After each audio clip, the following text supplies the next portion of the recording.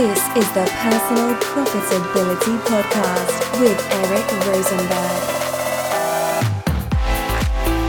Rosenberg. Ladies and gentlemen, boys and girls, children of all ages, welcome back to the Personal Profitability Podcast. As always, I'm your host, Eric Rosenberg, and today we are talking about fear. And not the kind of fear of like, oh no, I'm afraid of spiders and sharks, which, funny coincidence, where I live in California, there have been a bunch of shark sightings recently, and I have this weird fear of sharks, even though I know I'm more likely to get hurt by a lot of other things. I just don't go in the water, and it's cold. I mean, who needs to go in the cold water?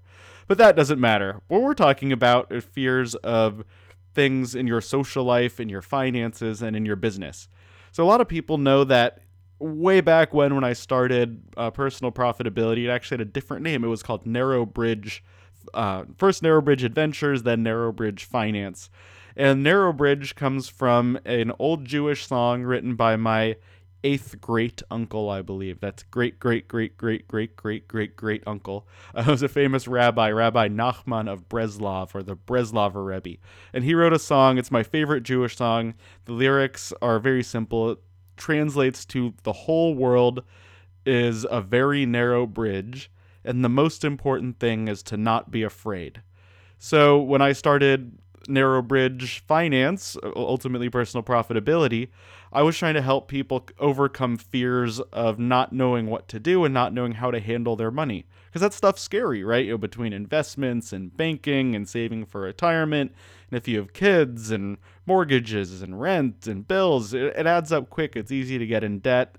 It's easy to have a lot of problems. And one way to overcome financial problems is making more money. That's why I talk about entrepreneurship and side hustles so much, because as we know, side hustles changed my life, and now I have a full-time job making even more money than I used to working online, and that's all because of a side hustle. So today we have a guest who we'll get to in a few minutes, is a old business partner and good friend of mine named Brad. And Brad has a great story. Please do listen to his whole story when we get there in a few minutes on the chicken thing. It's great.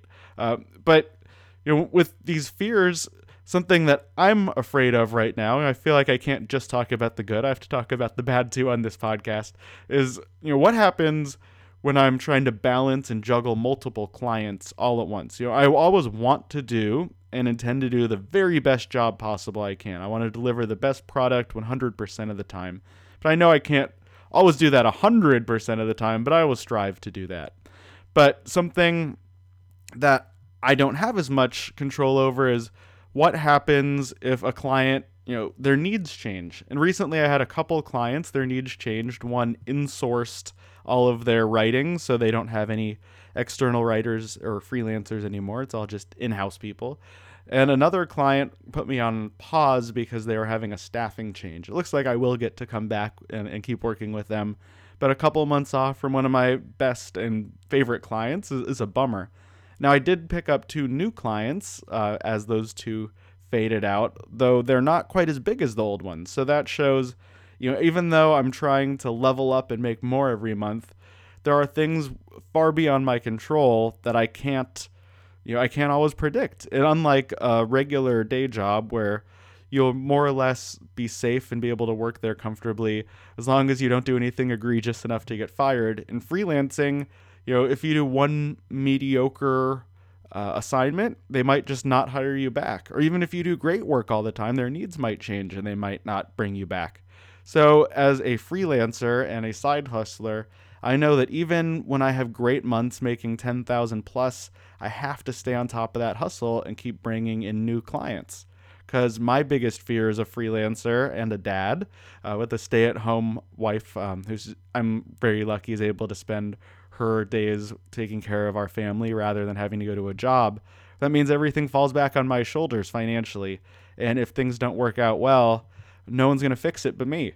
So that's my big fear in business. And I'm working to overcome it by working every week to bring on new clients. Even if I already have a full client load, I can always bring in a new client and do what I call leveling up or laddering up my clients, where maybe I have one client that's not as great, maybe they don't pay quite as well.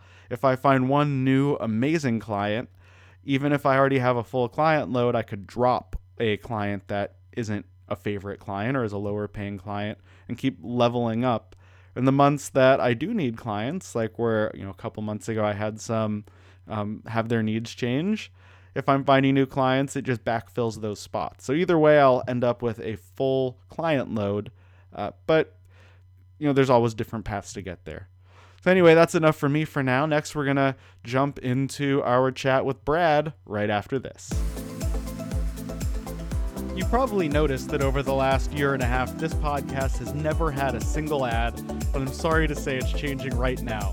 You'll always know it's an ad because of this funky, cool, loungy background music, and it'll only come from companies that I trust and believe in. So if you have a company that I might trust and believe in, let me know. We have opportunities for you to advertise right here and reach the listeners who also enjoy this show. So whether you're trying to get a hold of people who are into investing or personal finance or entrepreneurship or side hustles, whatever they're doing, you can reach them here at the Personal Profitability Podcast. I'll work with you to find the right ad length, the right rates, everything we need. So what are you waiting for? Send me a note, head to personalprofitability.com/contact to get in touch. Who knows what's possible? Never know unless you try. Thanks so much, and we'll talk to you soon. All right, we're here now with Brad Finkeldie. Now, Brad and I have a fun relationship together, so let's start by chatting about that and how we met. Now, Brad, what is your version of how we met online? The less stalkery, creepy version, yes. It was actually in a, I forget the actual Facebook group, and it was a entrepreneurs group, if I remember correctly. I can't remember the name of it. It was the Screw the 9 to 5. But I posted that I had an idea. Yeah, that's what it was, Screw the 9 to 5.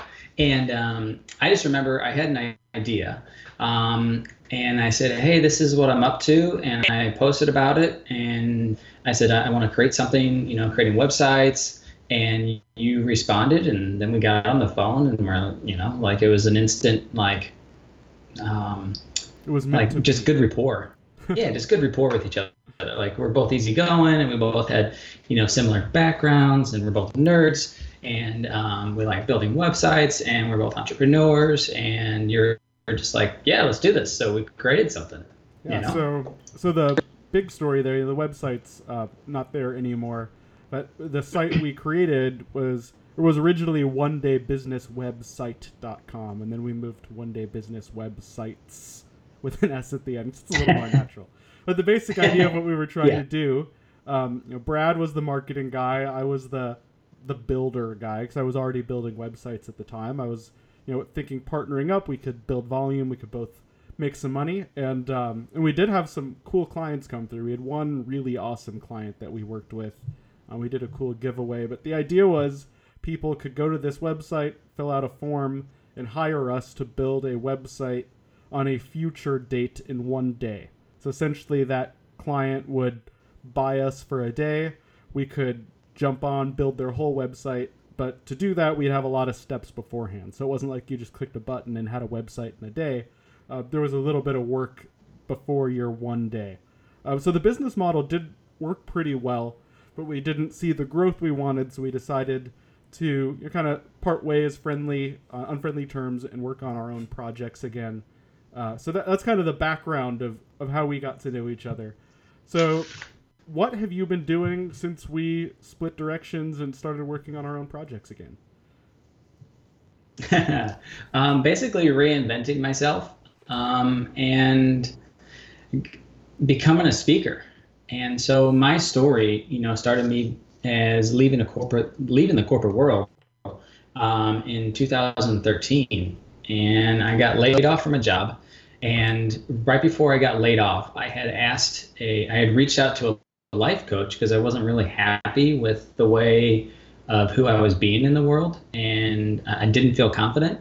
And this life coach, after a 2-hour conversation, she looked me in the eyes and she says, you're not confident. You're buying all of your confidence with a big paycheck. And it was like someone had told me the truth of who I was, like, for the first time. And that set me out on my journey of, truth bomb. Yeah, like a big punch to the face.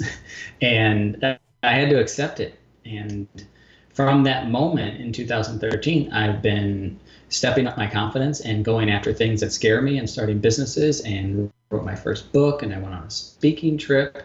And I think a lot of entrepreneurs do this is we go after idea, we start it, and I know for myself, like, don't finish like we should, and where the success comes in. And for myself, once I got laid off, it was all about me stepping into my fears and really doing things that inspire me. And so, excuse me, got a little bug in the throat. But stepping into my own confidence through this past like 3 years, and really surrounding myself with awesome people has led me to where I'm at today. And to give you the shorter version is that basically, I wrote this book and I went on a speaking trip after becoming a coach.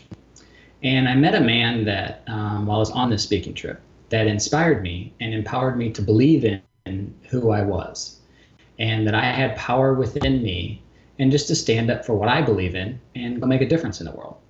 And he left me, to give you a little background of who he was just an incredibly awesome person. And he walked around, he was a shaman, and he walked around with his totem animal, which was a chicken. And he had a giant rubber chicken that he used to represent that, and would just kind of shove it in people's faces, like in a fun, playful way, and tell them to stop being chicken and to stand up for what they believe and to really go for their dreams. And then, after either a speech or, a personal moment, he would give them a little 1-inch rubber chicken and say, whenever you look at this, be reminded that maybe now is the time to step into your fear about that thing you really want. And like, he touched me, and I was left like feeling just really good about who I could be. And that moment stayed with me. And I kept this little chicken on a bracelet, and I kept looking at it, and I kept stepping into my fears and kept doing things that scared me. And I'd eventually, from that place, moved to Portland, Oregon. And about a year after meeting him, he was killed in a terrorist attack. And in that moment, I was like, okay, something's going on here, and I know I want to carry on his message. And I was going through a leadership course at the time, and I decided that I'm the guy that's going to carry his message on. Like, it was just a perfect fit. He was a fun, goofy guy. Who carries around a giant rubber chicken? Who does that? And I decided to actually do that. I'm like, okay, I'm going to go order myself a rubber chicken, and then I'm going to go order myself, these tiny little rubber chickens. And so I did. So I went to Amazon, ordered them up, and they were delivered to my house. And the day that they were being delivered was the day that, like, the universe aligned, and had like a really big test for me to step up from being a coward to someone who could make a difference. And I was walking my dog, and I remember seeing this guy pushing his bicycle. And when I looked at him, I was like, something's not right there. But I didn't think much of it. I just saw the Amazon package, and I was like, wait a minute, my rubber chickens are on their way. And so I get back to the house, and I pull up my phone, and it said they're just dropped off. And I look at the front porch, they're not there. And then I go inside, and I'm like, there's no package here either. What the heck's going on? And then it hit me, and I was like, oh, this guy just stole my package. Oh no. And I've got to go get it back.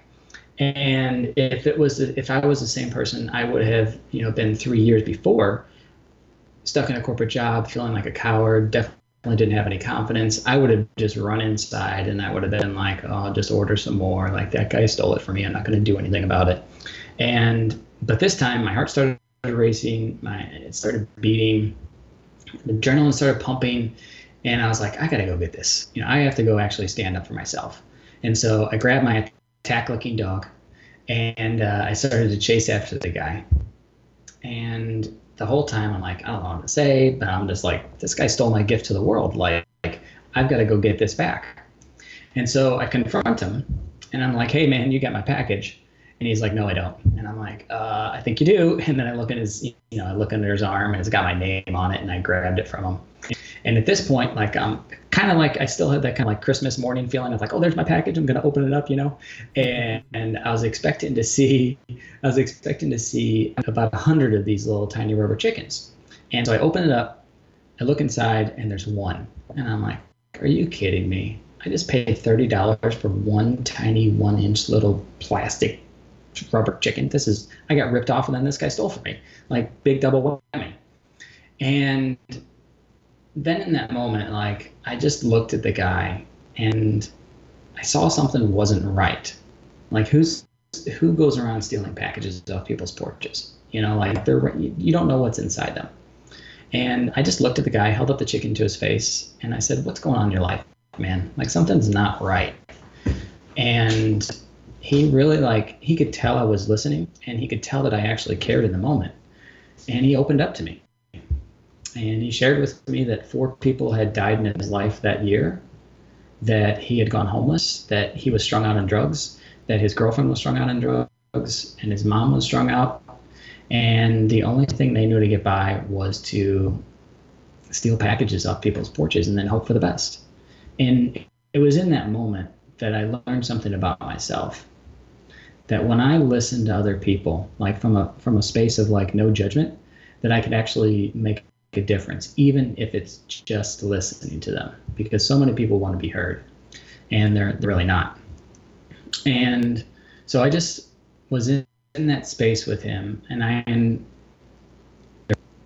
asked him to return the other packages that he had stolen, and then I reached into my wallet and I gave him the last $6 that I had on me, and I gave him my business card, and I said, call me. I'd be happy to help you, figure some things out, or just have a conversation and see if there's anything that I could ever do inside of, helping you to get you, back on your feet. And after that moment, I just realized, like, wow, like, that felt really good. Like, I turned a confrontational moment into something of compassion for another person. And it just, like, something started to shift in me. And since that moment, I've decided, I want to use the word chosen. I've chosen to dedicate my life to empowering other entrepreneurs and other people to step into their fears and quit being chickens, because you don't know who you're going to become once you start actually stepping into that thing that you really want. And there's always an opportunity on the other side of fear. And once I started doing that, things started to unfold for me. And I eventually moved from Portland, Oregon, to a short little trip back to my hometown, St. Louis, and then moved up to Chicago.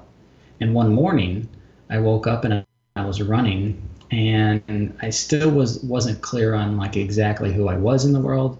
And I just asked myself this question while I was running. I said, who am I? And something just came through me and said, I'm a speaker. And then like the weirdest thing was I just burst into tears, like unexpectedly. And I was like, what the hell? Where was that from? And what I realized was, like, I finally told myself the truth about who I was, and that it had taken all this time being an entrepreneur and trying things and failing to actually realize like who I was in the world, and that I could make a difference. And ever since then, I've been on the path to inspiring and sharing my story with other people and bringing inspiration to the world, where some people feel hopeless and they feel alone. And when I reached out to you, or when we reconnected, I shared that I had just landed my first big paid speaking gig in Vegas, and I'm actually going out to that very soon. And it's like my life is unfolding because I took a big risk and was willing to allow the opportunity to come to me, not knowing exactly what was going to happen. And I think that's the big thing about being an entrepreneur, is like, I think we can try to plan it as much as we want, but we can't control everything.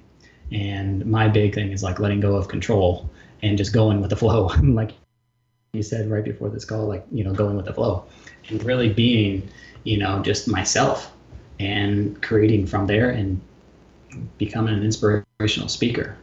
So that's the story of me becoming a speaker. It's basically me stepping into my fears and then allowing things to happen. And that's an amazing story. Like, you can really feel what you were going through confronting the guy who stole your tiny $30 rubber chicken. I'm excited to say I have, when you started the rubber chicken thing as part of your speaking, you sent me a couple of them in the mail. One for me and one to give away. I have yet to find the person to give the second one to, so I still have them both here at home. But I do look at them and I think of you and I think of leaning into my fears. I was actually just last night lying in bed talking to my wife, and I was thinking through, I'm always thinking about business. It's like an illness. I can't turn it off. And I was thinking about how you say to lean into your fears. Noah Kagan, the guy, he's the CEO of Sumo, incredibly successful online entrepreneur. He said once, you should set a goal that scares the hell out of you, and if it doesn't, it's probably not a good goal. And I've been thinking, this year my big goal's been make at least $10,000 a month on average all year. Even though I tried to make it $10,000 a month every month, I slipped already by a couple $100 one month so far this year. But on average, I'm still beating it. I was thinking, what would be like one of those big, hairy, audacious goals?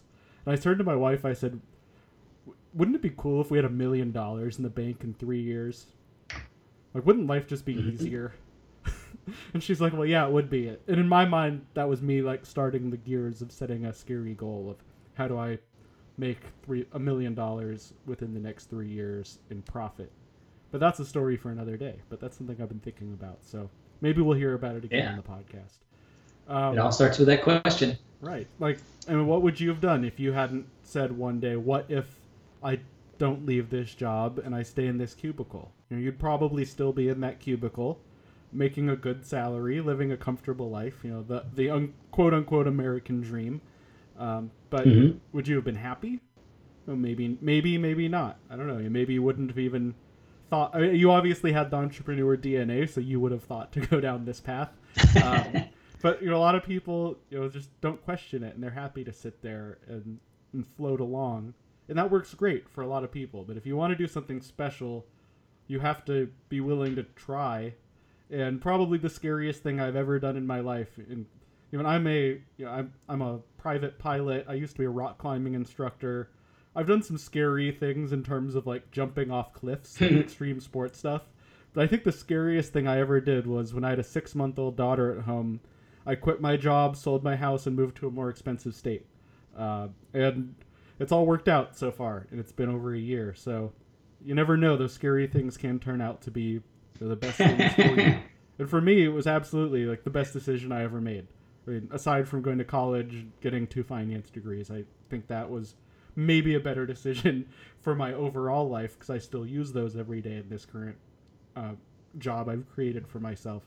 But it takes stepping through that fear and taking that first big leap or second big leap, whatever your big leap is. For me, and for a lot of businesses, you can start as a side hustle. So that's just like a tiny leap. Like when Brad and I started One Day Business websites, we had that up and running in less than 48 hours. That wasn't much of a leap for either of us other than trusting each other to work on this. But, quitting your job, that's a huge leap. And it is scary. And it is something you should think twice about. I'm not encouraging people to just quit their jobs without a plan. I had a really big safety net when I quit my job. Brad, I know, had some savings. So, if either of us hadn't made $1, we could have gone months or maybe years without having to worry about money. So don't just quit your job without a backup plan. But for us, both times, that seemed to be the right thing for us. And we've found our ways to some very cool places. So now I'm curious, you're talking about, you have your first paid speaking gig coming up in Vegas.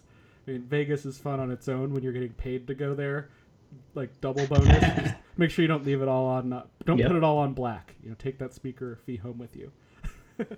But how did that all come together? I know it's, we recently had Grant Baldwin on a few episodes ago. His whole deal is helping people get booked and paid to speak. So for you specifically, you figured out a speaker is what you wanted to become. That's your future. That's your definition of what you do for a living. How did you land that first gig? Well, I'm glad you said Grant because I'm actually in his coaching program.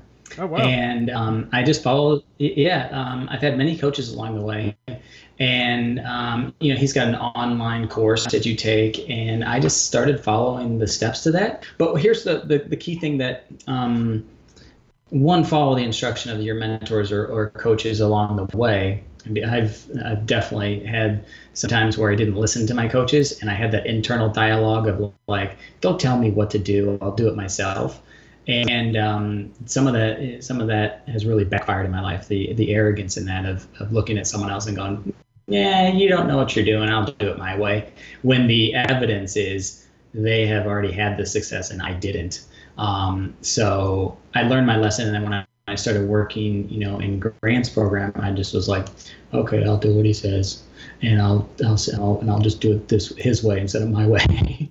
And so I started taking the steps, and one of the big steps was reaching out to my past network of people that I had been involved with in past endeavors, and people that I'd either interviewed for one of my past, it wasn't a podcast, it was an online interview series, and reached out to this guy, and I said, hey, this is what I'm up to, and if you know any event planners, I would love to be introduced.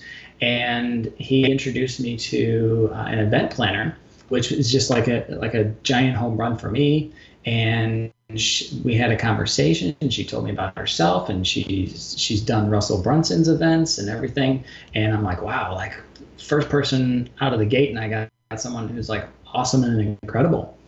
And so she knew my story, and she knew what I was up to, and she's like, yeah, we would love for you to come out to Vegas and speak. And this is, an event all about how to sell on Amazon, and I want you to come out and share your inspirational story. And then she asked me something. She goes, how do you feel about emceeing the event? And this is where I want people listening to get something for themselves. Is my first reaction was all of this fear started like coming up. I've never emceed an event. Like I couldn't do that.